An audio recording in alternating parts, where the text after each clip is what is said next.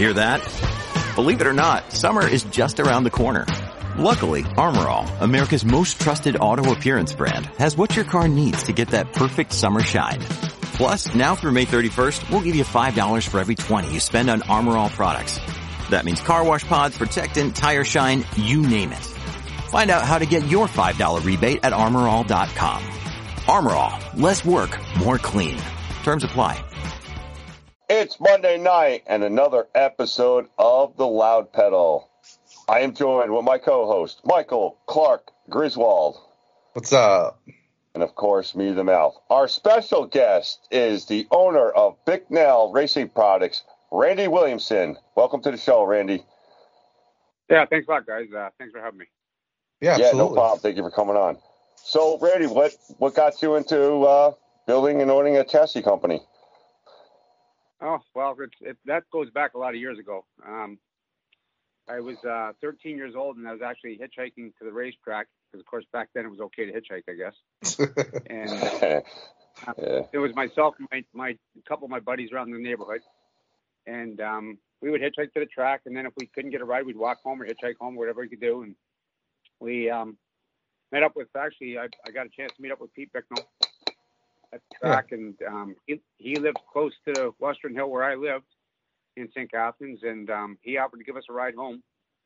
So the next thing you know, he's asking me to come down to the shop and maybe help out, and I was only 13 years old at the time, so go down there and did whatever I could do, whether it was sweeping the floor or cleaning up or painting the bumpers, and that's where it started. Now, are you guys still in business together, you and Pete together, or is it mostly you? Yeah. No, there's actually three of us right now currently. Okay. There's actually, and this is at the factory where we produce the race cars and the parts. There's myself, Pete Bicknell, and Bob Slack. And we're all 1/3 owners of the factory.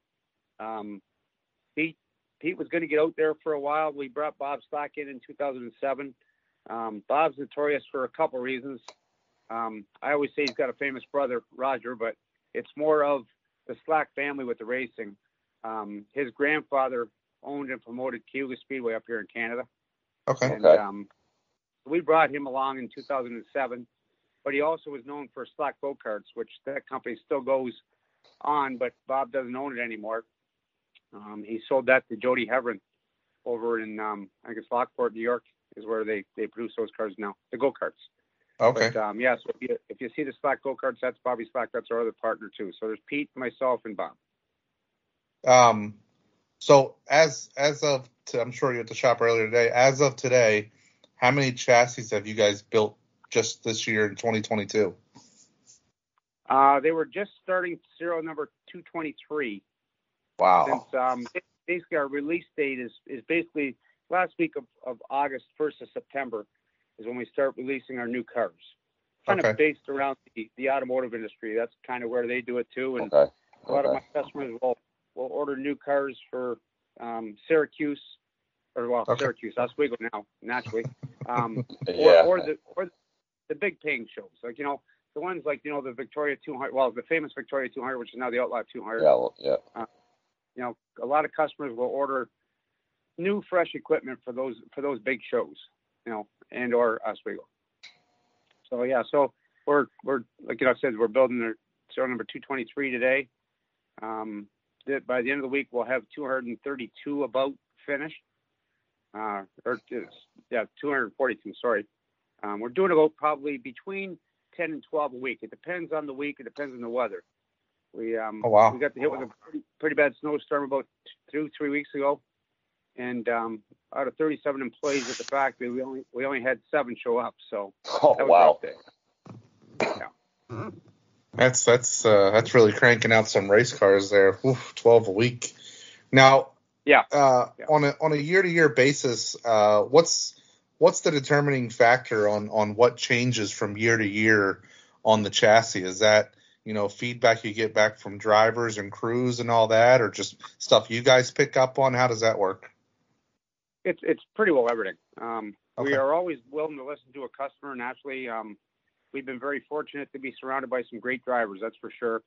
Throughout throughout a lot of years of racing. Like, I mean, I can remember getting a phone call from a guy like Bob McCready who wanted to buy a car, and I thought that was just amazing because, you know, to my knowledge, he either grew up with a Knausel car or a Troyer car.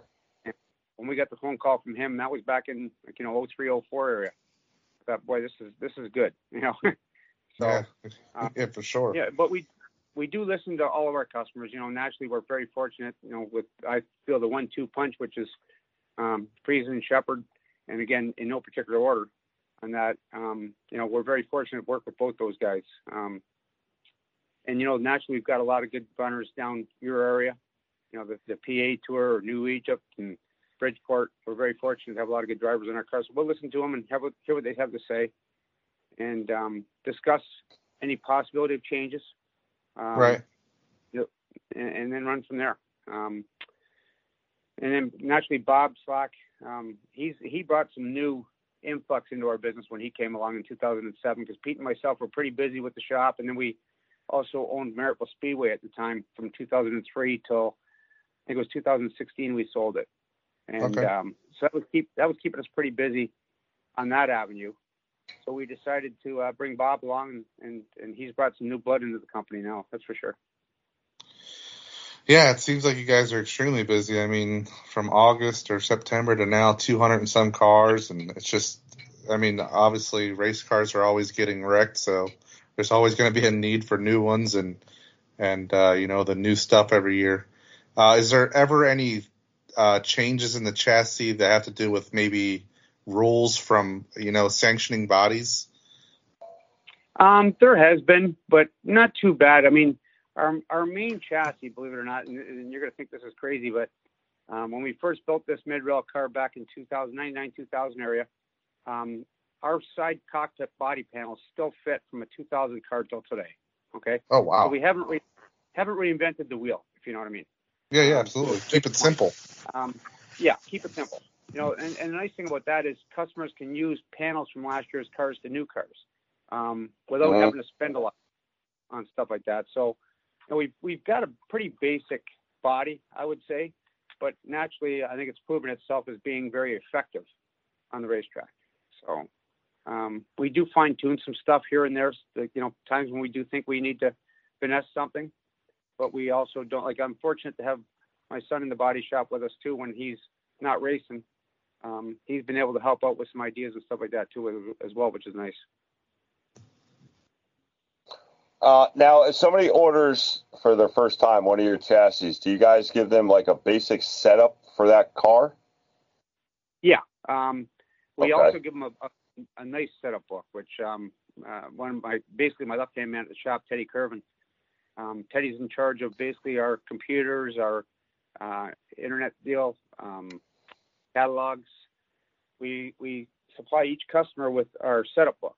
And in that setup book, it gives a lot of good basic information. You know, naturally, racing's turned a different corner here in the last 3-5 years with this, you know, short link coilover car here in general, where now people are looking at, you know, more homework, I guess, but also the most important thing I think is that the customer or the driver has to understand the race car and what he needs it to do.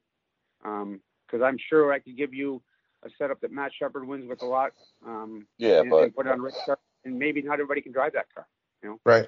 So, you know, it's important if you can get access to a spring smasher these days and understand, you know, basically what our load is and what our extension loads are in all four corners. And I get it constantly where customers, when I'm talking to them, and I'll talk about right rear extension load, and they'll say to me, well, that doesn't matter because I'm never really rolling off the right rear. Well, that has a lot to do with your load in general. So, but it's been good. I mean, like I said, we're very, very fortunate to have a lot of good drivers in our hot rods. That's for sure. Yeah. That's, I feel like there's so many drivers that have, you know, made the switch recently. How much racing do you actually get to watch, you know, or does the shop tie you up pretty good, or do you make sure you take some time to watch a good bit of racing? No, I watch a lot of racing. The only thing is, as we get older, my wife Tracy, who also works at the shop, she requests some downtime every now and again. So I got got you. a new camper last year, and we're planning on hopefully going out east this year, which is something we've never done before because of racing. I've always been at the racetrack on Friday, Saturday, and Sunday nights usually. And then prior to COVID, I was pretty well hitting every tour show and a lot of the short track Super Series shows as well. But then when COVID hit, basically borders shut down, and long story short, I stayed home for probably about a year watching the races on TV, and fortunate to have Dirt Vision and Flow Racing and that I can still watch from home. And I found that actually beneficial, believe it or not, because when I go to the racetrack, the disadvantage I would say would be I get to watch the cars one-on-one and maybe go and look at the cars one-on-one. But the only thing is that when I'm talking to a customer after, say, the first heat, and we can be back at the race car trailer, I don't get to see maybe the second and third heat. I try to watch the heats if I can first, then I'll go down to see the drivers. But sometimes, you get that phone call that I need to see you right away. So you run down to the car and possibly don't get to see the second or third heat that another driver might need some help on. So last year being at home watching, Dirt Vision or Flow Racing or any of those, Dirt Track Digest on TV, I was able to watch more cars on the racetrack, I would say, and I could be talking on the phone to one driver while I'm still watching the heat race from the second heat or third heat. Wow. Have you guys ever done, or do you do any kind of wind tunnel work with your cars? Believe it or not, that's the one thing we've always wanted to do, and nothing. I've been fortunate throughout the years to know some people, down in the North Carolina area and some of the guys that have teamed up with or worked on some Winston Cup cars. Skids is a good buddy of ours, and he pits for Matt Shepard. So every now and again, I'm talking to him about some aerodynamic stuff that he's learned. He worked for Ganassi there for a while, and giving me some feedback and stuff. And we haven't really done anything other than just trying it on the racetrack, just because it's sometimes like an engine dyno. You can tell me that engine's 900 horse and 650 foot-pounds of torque, but until we try it on the racetrack and put your foot down, you really don't know how that thing's going to go, because I've seen that happen a lot where we get great horsepower numbers and great torque numbers on engines, and the thing maybe don't turn out to be what we thought it was going to be. So I look at that with the race bodies. We basically look at where our bad areas are. We were fortunate when we went to Syracuse, we could always see where our dead air was, because of the dust that was at the racetrack. Sometimes we get it out of Squiggle, but not as much as we used to at more of a cindered style track. Hold on, I just went blank. I just went blank there for a second. Oh, Mike shut down there for a minute. Yeah, do you guys test your own cars, or you have your own research and development type thing, or is it pretty much just all driver feedback from all the other race teams? No, we probably do. I would say 70% in-house testing. Okay. We basically load test the cars. I mean, Bob's got a good computer program now that he can actually load test and find out where our weak points are, stress the chassis out on our computer. Based off of what our thicknesses are and stuff like that. Back in the early days, we would basically put a car on a surface plate, and we would load it up, clamp it down in 3 spots and load it in another corner, and then understand what the load's doing, and then maybe look at changing some tubing and spots to make things a little stronger, or sometimes you got to go the opposite direction and make it weaker for the driver that needs a little bit bigger of a setup spread. So we do a lot of that stuff in-house too as well. You guys sell chassis over to the Australian drivers too, correct? Yeah, a few. Naturally, Kevin and Peter Britton were over there, and with Billy Colton, and there was a lot of Twirler cars over there. We were fortunate early in the years.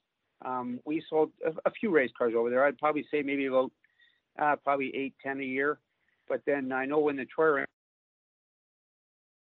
over there bought Twirler cars, we do have David Clark that still runs our cars over there, Ray Claridge. There's a few guys that do still run our cars over there, but not as much. But they're struggling having car counts too as well. And I don't think that the country of Australia is very open right now with the COVID deal. So we're hoping to get back to a normal year, hopefully soon. Hopefully sooner than later. With Brett Deyo, expanding with the short track super series and racing in more regions, and him going down and starting the Cajun region with Louisiana and I think parts of Texas. Have you sold any chassis down that direction, brand new chassis? I know they've bought some used stuff from guys up here, but have you sold any new chassis down that way? The only guy that really bought any new. See, the problem is we don't always see the car sales because we have probably about 10 to 12 good established dealerships, car dealerships. So sometimes the car could go to a dealer, and in turn it could be in his showroom, and next thing you know, it's on its way down to Louisiana. I gotcha. One fellow that has bought new cars from us down there has been Brandon Hightower, and then he actually got injured last year. In a bad flip, and I think he's actually going through. We were texting back and forth yesterday. He's actually going through for neck surgery, I think on Saturday of this week. So our thoughts are with him for sure. So he's had to put his helmet aside for right now for the time being, and then hopefully he can get back in a hot rods shortly. But not a lot of new cars that I know of going down there, but we do have a lot of customers down there that have bought used cars from other customers necessarily. Not necessarily up here, but somewhere, like, whether it's Pennsylvania, Jersey, Connecticut, somewhere. So there's a lot of cars of ours down there, yes. New ones. The good thing is, with Brett doing what he's doing down there is it's expanding the need for the cars. The bad thing is it's hard to find used cars right now. As soon as we get a line on a used car, it's pretty well lasted maybe a week or two. And it's also the price of the used cars has gone up in value. Like anything, I guess. Supply and demand. Customers are getting for a used car. They're getting $300 to $3,500 for a frame, or basically $5,000 or $6,000, if not more, for a used frame body bumpers, which is good. Wow. Who was the brainchild behind the Bicknell Racing Products Tour? Who's what? Sorry, I missed that one. Who was the brainchild? Who came up with the Bicknell Racing Products Tour? Believe it or not, that was Ray Basil and Rick Hall. We go back with Rick and Ray. God, I'm gonna think about 1990 maybe. We were building down tube chassis at the time, and Rick Hall had a dealership there. It's called Hall Safety, and Ray Basil was our dealer in the area at the time. He worked for Rick. And long story short, they discussed that with us, because that was kind of the area that wasn't really known, like, not like the Syracuse, New York area, the Central New York area. But we had a lot of good customers over there, throughout the years. And, naturally the King brothers are probably on the top over there. What's going on with Russ and Cooter and Dad, still running and winning races. We've had the Shingle Deckers over there, Brian Sportslander. Yep. There's a lot of them that have certainly, and naturally Rick passed away probably about 2 years ago now, unfortunately, of cancer. But he was the one that started that BRP tour, and that name still carries a lot of clout in racing. Now, the BRP tour, is it only for Bicknell chassis, or is it open to everybody? No, it's actually open to everybody. We actually sponsor the tour for a financial package. Right. And the only thing is, we do ask that everybody runs our decal, whether they got a BRP car or a Troyer car or a teal car. Hopefully they've got our decal on the car. We actually also sponsor them for a cage, a frame. At the year end, you've got to have, I think, perfect attendance. But if you have perfect attendance at their tour, your name goes into a reverse draw, and then they go back, and it doesn't matter if you got a BRP car or a Troyer car, DCAM car, Hig Fab car, whatever you got. They'll put your name in the hat, and hopefully you're there at the end. That's pretty cool. Win a free chassis. Yep. That goes a long way. Actually, Rex King Sr. won it this year, so that was pretty good. Yeah. Who's bought the most cars from you? Oh God, if you probably go, day one to now, I would have to think probably Mike Romano, Andy Speed Shop.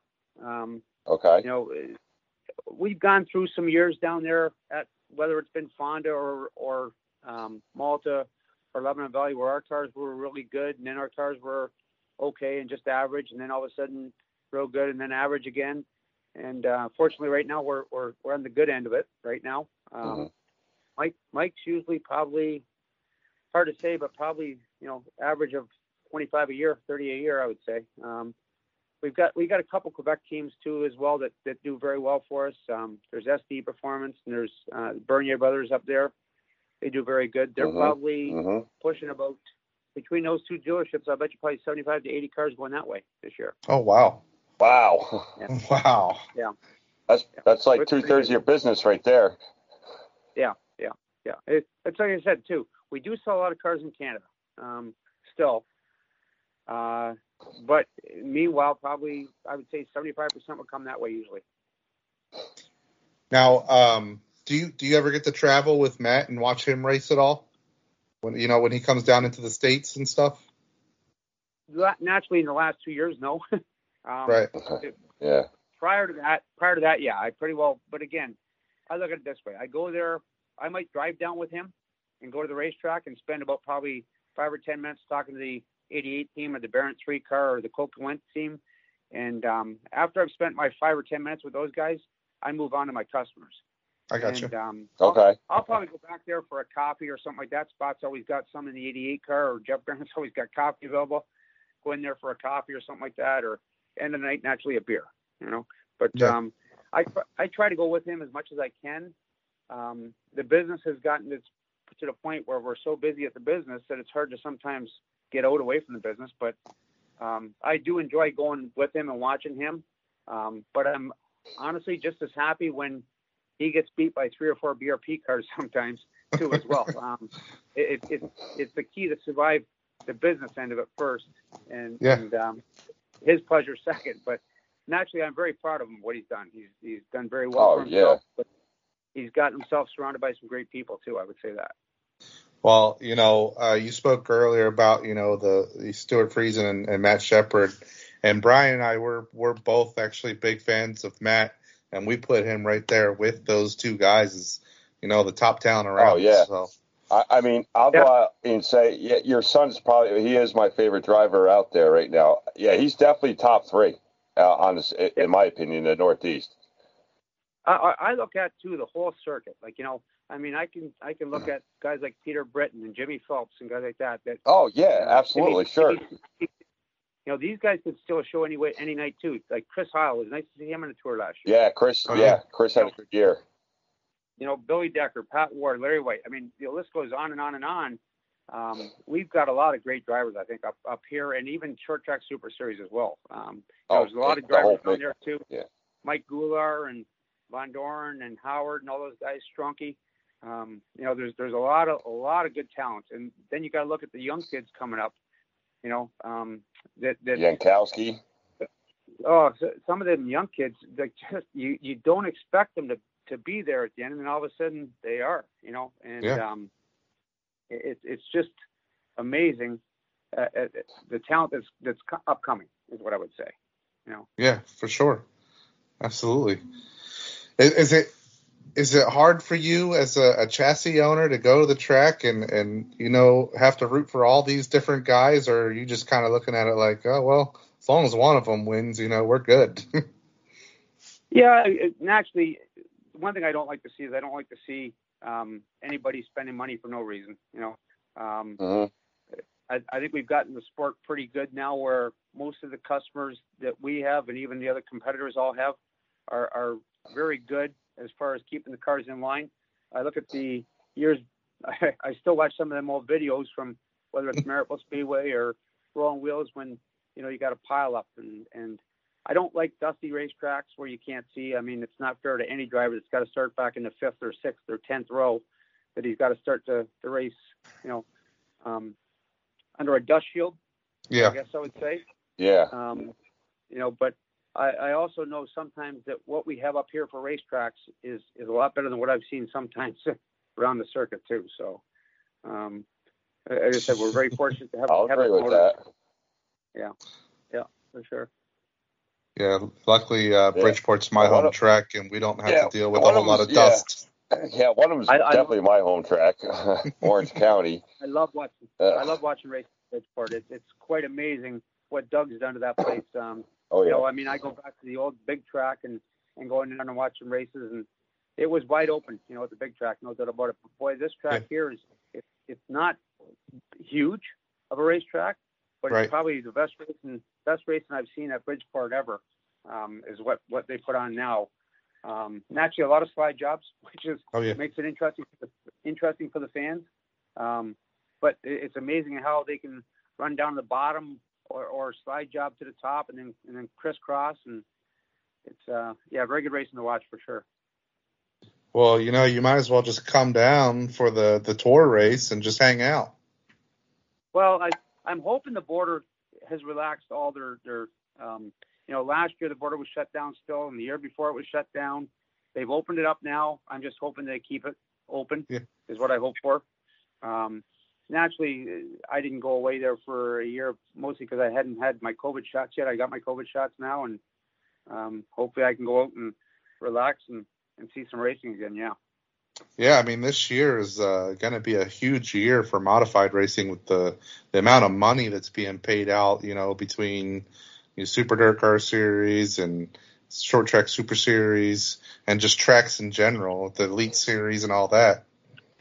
Yeah, I was talking to Pouchy Jr. there probably about a month ago, and Billy and I talk a lot, and he was saying that he's very fortunate, like my son is, that there's a lot of those big paying shows thanks to Brett Dale and thanks to Dirt, you know, and naturally thanks to the promoters themselves in general. You know, when Doug down there is doing some big shows at Bridgeport and putting up big money, it's certainly nice to see. I'm one that likes a more balanced payoff. It's great when people win big money to win. Yes, naturally it's great if it's Matt Shepard or Stewie winning those big shows, or my son Matt. But I also know that it costs a lot of money for those guys to get there, so you kind of hope they balance out the payoffs, like, you know, the top 15 or something like that, 15 or 20, you know. Yeah, top heavy payouts aren't good for the sport. No, it's not. No, I mean, like I said, I know it was very fortunate. If I ever did a racetrack again as a promoter, I think I would probably, and I had the financial to do it, I would probably do a show for, say, 25 to win and probably $3,000 to qualify. Because I think if you did a show for $3,000 to qualify, you'd probably have 120 cars. Oh, for sure. Easily. Because $3,000's like a winner's share at to win a feature at a local track on a Friday, Saturday night. Yeah, I agree with that. You would get the car count be very huge. Yeah. I know that, like, you know, naturally for the guys that are winning a lot, they'd rather see the 100,000 win shows. But you know, if you did pay $3,000 to start, you know, and again, you'd have to charge a pretty decent entry fee, probably a couple $100 each team coming in. But you know, if you did something like that, there'd be a lot of people there just trying to qualify. Yeah. You can get Hearn to get you the sponsorship. What's that? You can get Brett Hearn to get you the sponsorship. He could bring. He bought big money in again to Orange County this year, so it's like $30,000 to win the big block championship and like $3,000 to win a feature. Yeah, I mean, what Brett's done there, so, you know, and yeah, Chris Larson is phenomenal what they've done there. I'm happy. I'm very happy. Yeah, I'm very happy the old girl's coming back, because I've been going there since 1978. Yeah, I mean, we all got to thank Chris Larson at that point. You know, I mean, naturally, everybody else is behind. You know, absolutely. Not Chris putting the money in, I don't know who's going to do it, right? Yeah, true. Yeah, that's 100. Yeah, you're 100% right on that. I look around, like, you know, I see people like John White with Fulton and Burton, and you know, Howie Commander with Lebanon Valley and Albany doing what he did down there, like, you know, Orange County now. Naturally, Al Hinkey with what he's done at Weedsport. I don't know if you guys have been to Weedsport or not, but you just need to go there once just to see what he does to that place. It's phenomenal what he's done there. But, you know, again, hats off to all the track promoters that have done a great job. Absolutely. For getting us racetracks again. Now, Randy, we have a question that we normally ask our drivers, but we'll go ahead and ask you as well. Your Mount Rushmore of racing, it can be any driver, any class, living or deceased. who's your 4 drivers on your Mount Rushmore?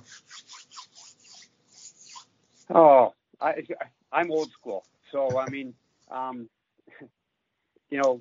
naturally I grew up with Pete, racing with Pete, part of his pit crew.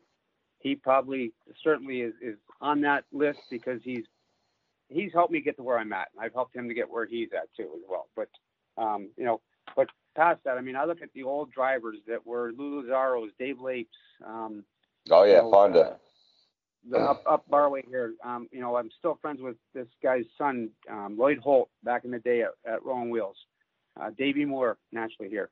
These guys were all, they were all guys that I grew up watching, and admiring too. I mean, Chuck Ely in the 115 Fremont car at the Valley, Yep. Guys like that. That's Carl Fuzzy Van Horn. Those are guys that I grew up watching. I can remember when we used to go to Syracuse and they had a parlay for the drivers. You could actually bid on your driver and it paid X amount of dollars to win. And it was Pete and one fellow that still works for us, Ron McKay. They went in and they bought Howie Krantz, the number 9. And we didn't know who Howie Krantz was, but sitting there and actually cheering for him in the 200 was pretty neat because we had something to win for. Yeah. It was. But I mean, I naturally these young guys these days that are doing great. I mean, pretty proud of Stu Friesen. Like he came to my shop. Jamie, his dad, dropped him off. Stu was probably maybe 12, and his dad dropped him off. Jamie dropped him off one day and says, "Hey, you mind working with my son for a bit?" And he took it in. And I'll tell you what, that kid is a sponge. Yeah.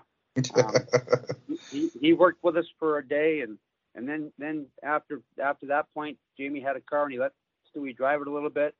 I can remember for the first 3 months that he was racing that car at Ranceville, he was taking the right rear crash guard off of it, and my one welder T-ball helped Stewie out through the years, and he'd be welding back bumper pockets on for him on Saturday morning after Ranceville by Friday night. So, but I tell you what, that kid's got no fear. Well, I call him a kid, but he's not a kid anymore. But yeah. Yeah, he doesn't have any fear. You can see that on the racetrack for sure. He'll put that car wherever. He'll put that car wherever he needs it to be to get where he needs to be. Definitely has a Danny Johnson style. Yeah, and he grew up admiring Danny too. I know that. Yes, he was always a Danny fan. Yeah. Yeah, you can tell their racing styles are very similar. Yeah, and you look at that too. Like Alan Johnson, what he's done throughout his career, it's pretty amazing. And he's still winning races. So I said we're very fortunate to have these people to watch. 48 years. And amaze you day in and day out. What's amazing about me with Alan Johnson is he has a 48-year consecutive win streak going on. 40. That's my age. I am 48. So since 1973, the man has won at least one race. That's amazing. Yeah. I can remember him first time I ever seen Alan at Ranceville. As a young kid, and I think he was probably about 14, maybe 15, and racing the big block modifieds. Which these days a kid comes up and races big block at 14 and 15. They think it's special, but Alan did it back, and that was probably 1978, probably area, somewhere around there, if not earlier than that. 76. Yeah. Now, out of the Johnson brothers, who do you think's better? Jack. Yeah, that's not even related to him. Yeah, nice cop out. Are you running for office this year, Randy? I think the best place. All right, so no comment on that. Okay. No comment. I had to ask and see. I had to ask. Wow. And there's another guy too. I've been fortunate to know Ronnie Johnson all those years, and knew Jack when he was with us, and that story there with Jack, the race car driver, and then what he had to go through the last few years. Yeah. He's certainly in a better spot. I've talked to Ronnie a few times about that, but I know Ronnie still misses him, and like we all do. Yeah, for sure. Yeah, definitely. He's a legend.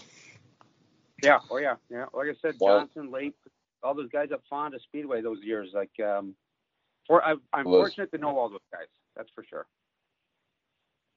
Was it you picked a hell of a Mount Rushmore. You picked like all legends. Yeah, was it Davey Moore that was telling us he got kicked out of Fonda? Yeah, Davey. Yeah, we had the Canadian. Yeah. We had the Canadian Blast on last year, and he got kicked out of Fonda because he got into a fight with somebody on the racetrack. And the troopers came, so they told him to go home. Yeah, they told him to just keep going up at 87 and do not stop until you cross the border.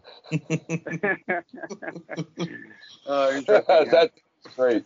Yeah, he was a trip. Yeah, he was a great interview. So before we let you go, Randy, because I know you're a busy man, is there anybody you would like to thank? Oh, naturally, my wife. She's stuck behind me since day one.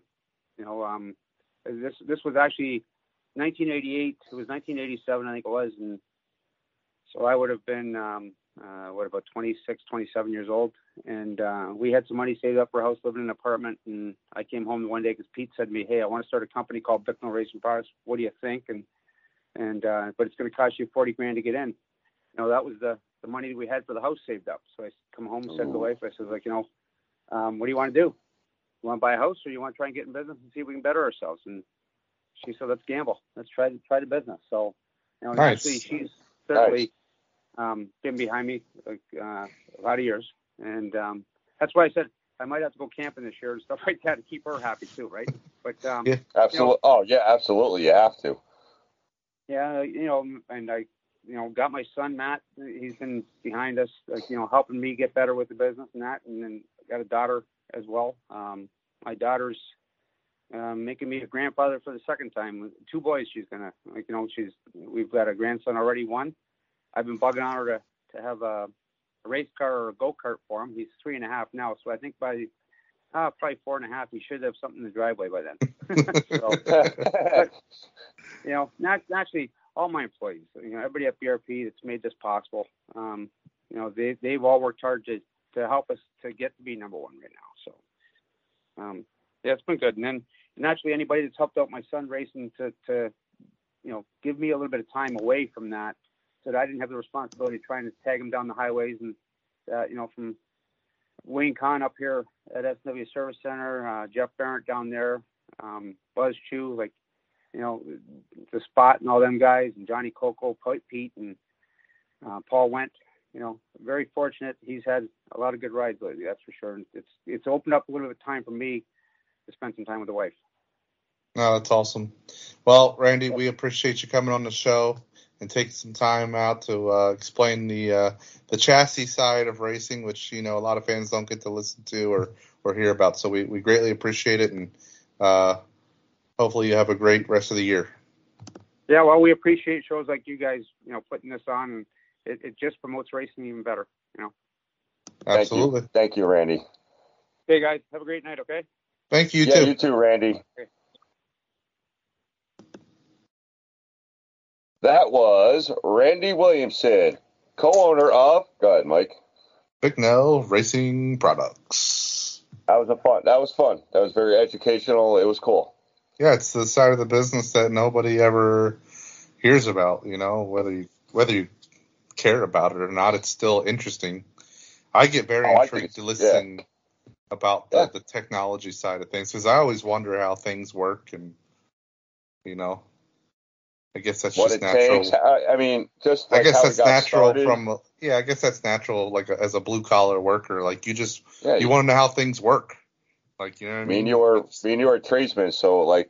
Yeah. Like I'm trying to figure out how things work, and you know, the building of it. That's, you know. That's the cool part to me. I mean, obviously racing it is. Super exciting, but it's everything. So I don't know if you remember, but the last time we were at Cratchins, they had a brand new Bicknell there, and I don't know if you saw, but Mike was showing me. Their Bicknells come with like a book. It's like building a Lego set, how to put the whole car together.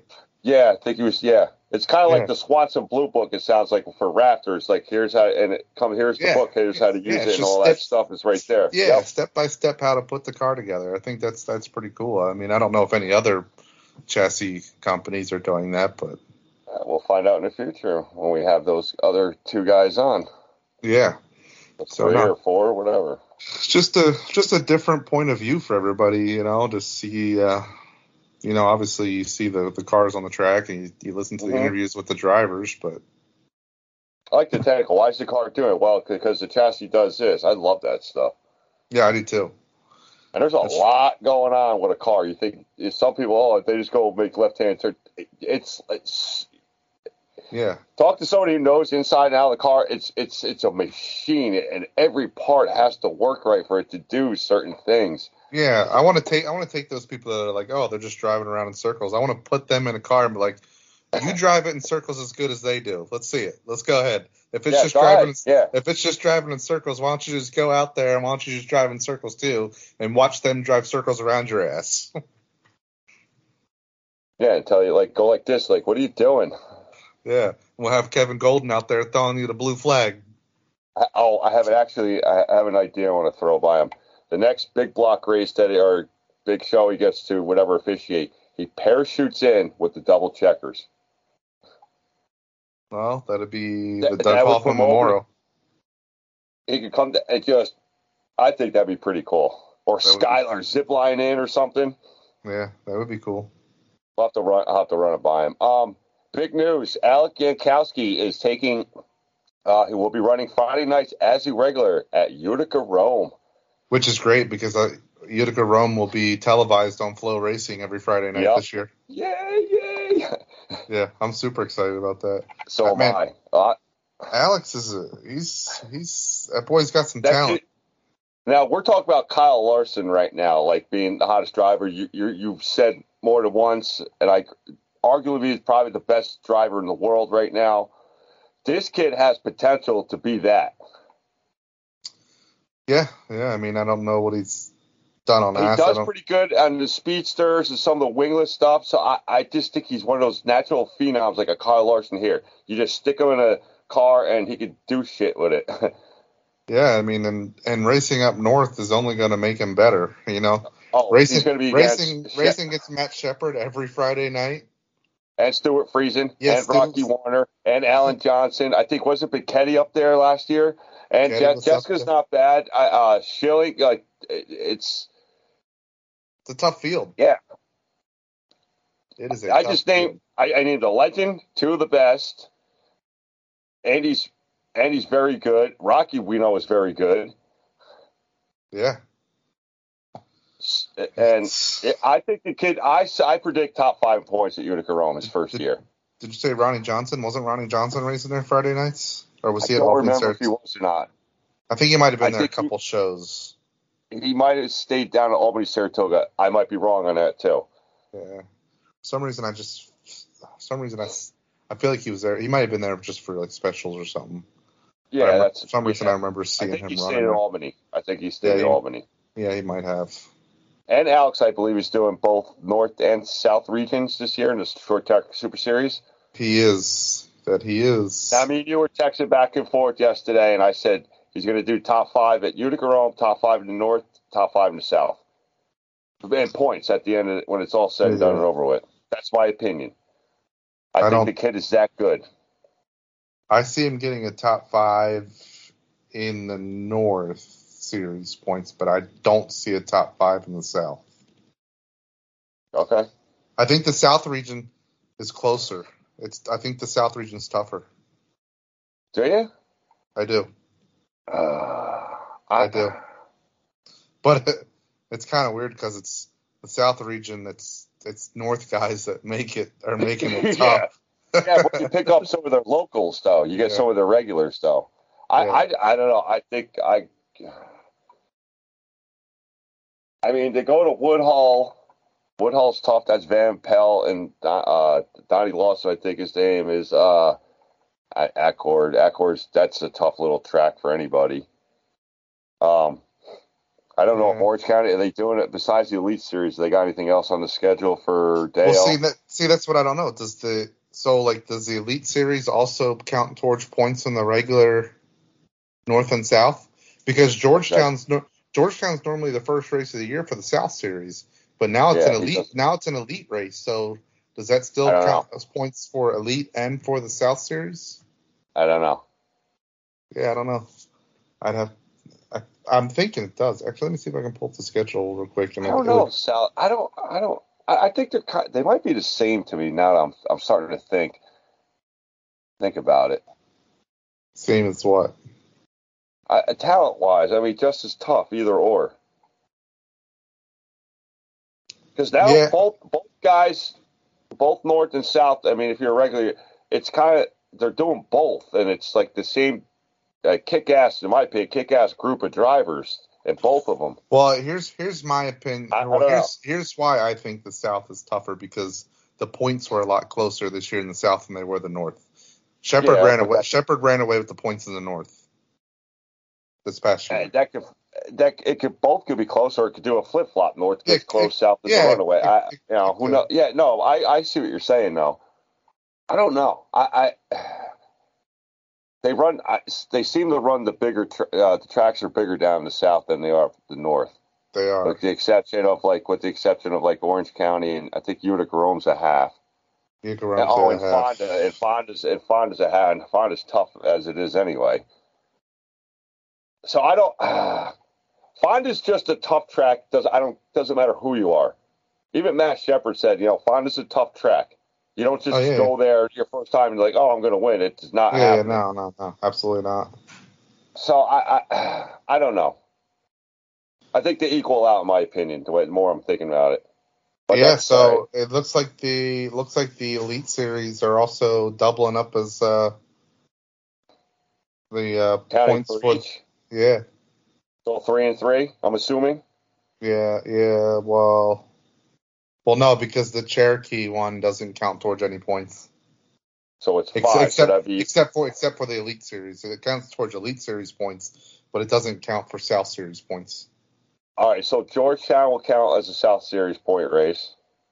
Yeah, and correct. Orange County counting as a North?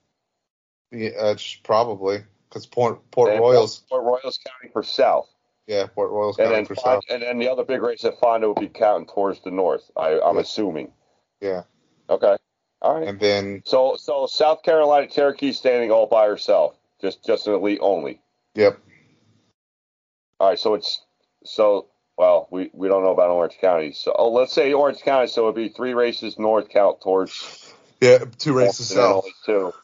Might just make Cherokee a South regional point too. It's South. It doesn't get any more South than that. I think it's because, and this is just my speculation, is because amount of cars showing up there.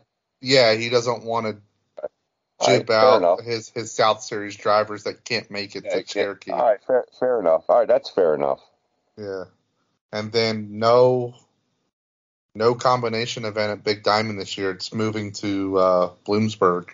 Bloomsburg is the North-South combo event. Cool. No cool. Big Diamond, no Big Diamond race for Short Track Super Series this year.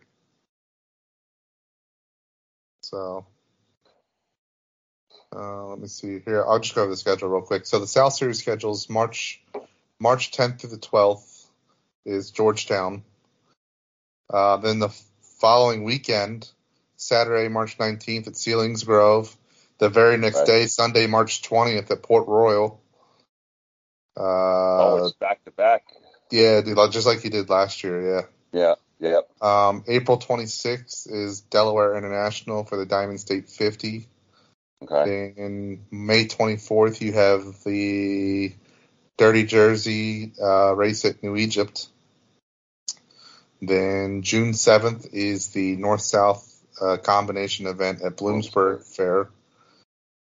July 26th is the Bridgeport race for the South Jersey Shootout. August 30th is Blast the Beach at Georgetown. Then Thursday through Saturday, October 13th through the 15th is the Speed Showcase weekend at Port Royal. Port Royal. All right. And then October 28th to the 29th is Championship weekend at Georgetown. Which closes out the South. Yep. And then here's the North Series schedule. So it looks like Orange County is counting for Elite and North Series points. Okay, there you go. April race 1. Yeah, race 1. April 2nd is the first race for the North Series at Orange County. And then May 10th is Accord Speedway. May 17th, Outlaw Speedway, which should be another good race. And then obviously June 7th, the North-South combination event at Bloomsburg. Yep. Here's a new one for this year. June 19th, Devil's Bowl Speedway in Vermont. Yeah, I'll be at the Eastern Storm on That's Father's Day. I'll be at Eastern Storm.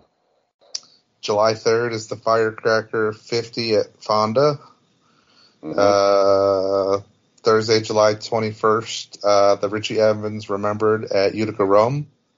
Mm-hmm. And then right back to oh wow, then there's quite a bit of a gap. Not another short track speed race until September 4th, which is the New Yorker, which is also an elite series. Yep. Now, how many laps is that one?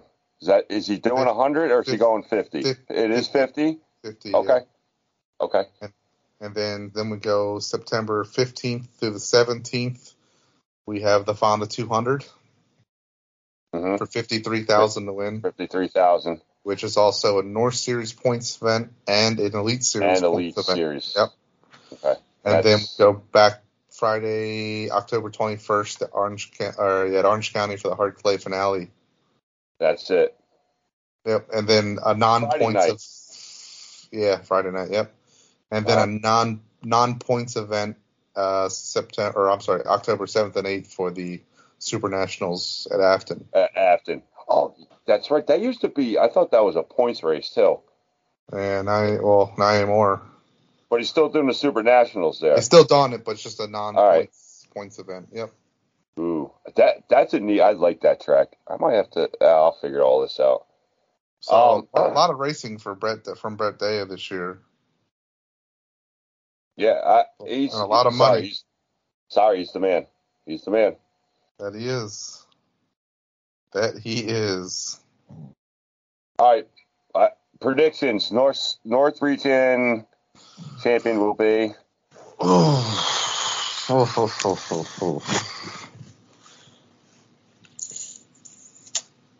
mean, I gotta go Matt Shepard. It's hard to go against him for the North. I mean, he dominated the North Series this past year. I'm gonna agree with you on that one. South, I think our buddy Billy Pouch Jr. is going to pull it out this year in the South. There you with me. See, that's what I think too. Elite Series, which they're kind of. Yeah, Stuart Friesen. I'm going. Oh yeah, hell yeah. Besides the obvious, because honestly, I think Williamson. Series, I'm going Williamson. Yeah, it's hard to go against Matt when there's big money like that on the line. But what I'm going to say is the wild card one is the Fonda. Is the Fonda 200 because Stu is obviously he's very good at Fonda.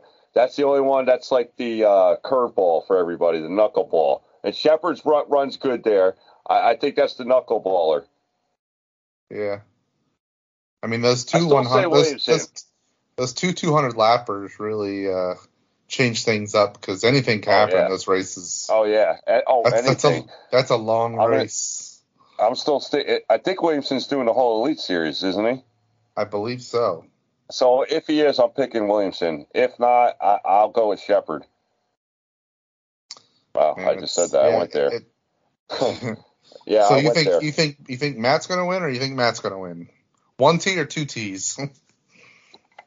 If 1 T Matt Williamson is doing the Elite Series, I'm going with him. I believe he is. I believe his All right, then I'm sticking with Williamson. I'm sticking with the Canadian, my buddy.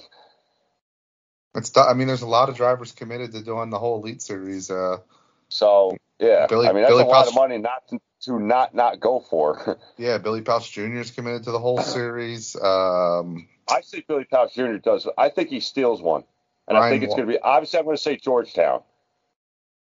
Yeah, but I say he steals one in the North. I'm just going to go out and say it. He does get a Georgetown. I think Georgetown's going to have a huge car count. I think Orange County's going to be packed, too, to be honest with you. That race always pulls a lot of cars. It normally pulls, I think, 50 modifieds because it's the first race of the year. And now you add 25,000 on the line to win. Yeah, everybody who's who's going to get a car together for a shot. Yeah, guys are probably building the car just for the Elite Series. Mm-hmm. All right. I say we pick our home tracks. The Bridgeport Modified Champion in 2022 will be Billy Phelps Jr. Wow. You think his first year there? Yep. I'm gonna go down. It doesn't take Billy. Billy's one of those guys. It doesn't take him long. Yes. No, I agree. And he's run well there in that 19 car, the Joel's Automotive. Yeah, so now you put him in the Rick Holston car with his illegal heads. Oh yeah. So we're gonna have a port gate this year. Yeah, it's a no-brainer. No, I think Billy wins it. I think it's a close one between Go Down and Billy Jr. and it's gonna be Go Down. Yeah, I think it'd be a close one too. I think Billy's got enough to dethrone him. Orange County's champion, the big block. It's like it's one of those you got to wait to see who's going to get in kind of thing. You know what I'm saying? It's going to come down to the last race. Whoever finishes better in the last race. Right. So Parego did it last year.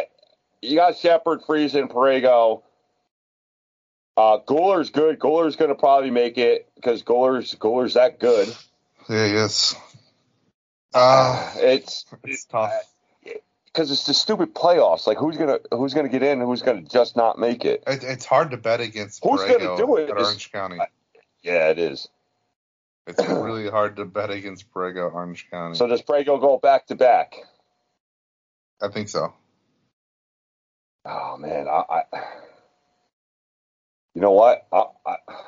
I sound like a fanboy here, but I'm going with Shepard. I mean, it's hard to bet. It's hard to bet against him too. He's got the place.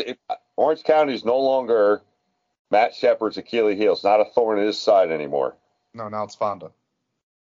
Now once he figures that out, then you guys are all done. the way I look at it, one of the toughest tracks on the circuit. He figures that out. It's just actually Bridgeport's kind of an Achilles heel for him. He's never won at Bridgeport. But he's been he didn't break. Big track or new track, or the 3/8 mile track that they had there for a year. Yeah, he finished second there on that one. So I sound like a fanboy, so I picked Shepard. Yeah. No, but Parego he races there every week. Oh, and Anthony's one of those. Oh, and Anthony's going to have a good year on the Super Dirt Series too. He's in a vintage Salerno car. That guy has no bullshit equipment. All right, so who you got winning for Super Dirt Car Series championship? I want to say Williamson. Does that mean you're going to say Williamson? I want to. Yeah, you know what? Yeah. Yes. Okay. I got Shepard. I mean, he's Mr. 8-time. You know? Yeah, he's going to be Mr. He might be Mr. 9. Now, two rookies are Goular and Parego. Who gets Rookie of the Year honors? Ooh, Parego. Just because he has more experience. He's got. And Vinny Salerno, don't forget. Vinny Salerno had that car on the circuit in years past. So didn't somebody start it last year? Oh, and then he lost his ride fairly quickly. Oh, yeah, or was that the year before? No, it was last year. I can't remember who the hell it was though. Kevin Root. Kevin Root. That's it. Yep, Kevin Root. Yeah, and I think Parego has some Super Dirt Car Series wins under his belt already. Yeah, you figure they go over to Saratoga, defending champ. I mean, Orange County's having a race there, of course. So I think he wins it just because he already has the experience. A little more. He's been to these tracks a little bit more. Plus, he's in a vintage Salerno car with as experienced tour racing. Yeah, Goular's. He's done things out this year. He did the Hoosiers the 1 year at Orange County in 2019. It did well. But, he did well. Points. But it's going to be, there's going to be a lot of tracks he's never been to. Yeah, go with the driver who's got the more of the seat time up here on the other tracks. Yeah. But I think Goular's going to do well. Yeah. So do I. I think he's going to get a win on the series. 100 lap. The guy's gotten better at extra distance racing. Yeah, but he's very good at saving his equipment. They're not all 100 lappers this year. That's right. all over the That's place. Right. I'm just saying. Yeah, the Bridgeport race is 100 laps still, I believe. And he's not good at Bridgeport. He's not good at Bridgeport. Not good at Bridgeport. He needs to have a good finish. But Super Dirt Car is racing Big Diamond this year, and Mike Goulart is very good at Big Diamond. Mike Goulart is very good at Big Diamond. He's never raced Hoosiers at Big Diamond, but different tire, harder compound, and a big block. Remember, Super Dirt Car everything's big block. Yeah, there is no small blocks or big small blocks. And there is. It's 358. Yeah, I know you can't run like this. Yeah. Yeah, I mean you can run a small block, but you get penalized weight. Yep. Well, in weight you have to run the same weight as a big block. It's from what something like that. You get dock points or I don't know, something like that. Yeah, I get it. They're trying to keep it all big block. I get it. Yeah, which is cool because it's the only time I get to see big blocks at Bridgeport. I get to see them every week if I want. Yeah, you do. I want. There's no tracks down here that run big blocks every week. No, it's very small block oriented down there, which, whatever. Yeah, it's fine by me. Yeah, it's fine by me. They still put on a good show. So is our prediction, kids. Those are our predictions. Oh, next Monday night, the newly inducted EMPA Hall of Famer, Donnie Kreitz Jr. Oh, yeah. That should be fun. He's got some. He's raced the modifieds, and so is his father. So it should be a PA Posse legend. Blah blah blah. Should be a good interview. It should be fun. All of our interviews are fun. Yep, and it's different for us. Another classic car, another sprint car driver. Yeah, it gets us out of our comfort zone, to say. Yeah, and it's fun. We like it. I like sprint cars. I just like them. I prefer mine without a wing on them. Yeah, so do I. But hey, each to his own. That's it. So, ready to call it? Yeah. All right. For Michael Clark Griswold, I'm the mouth, and you've been Black Flag. Shut the f*** up!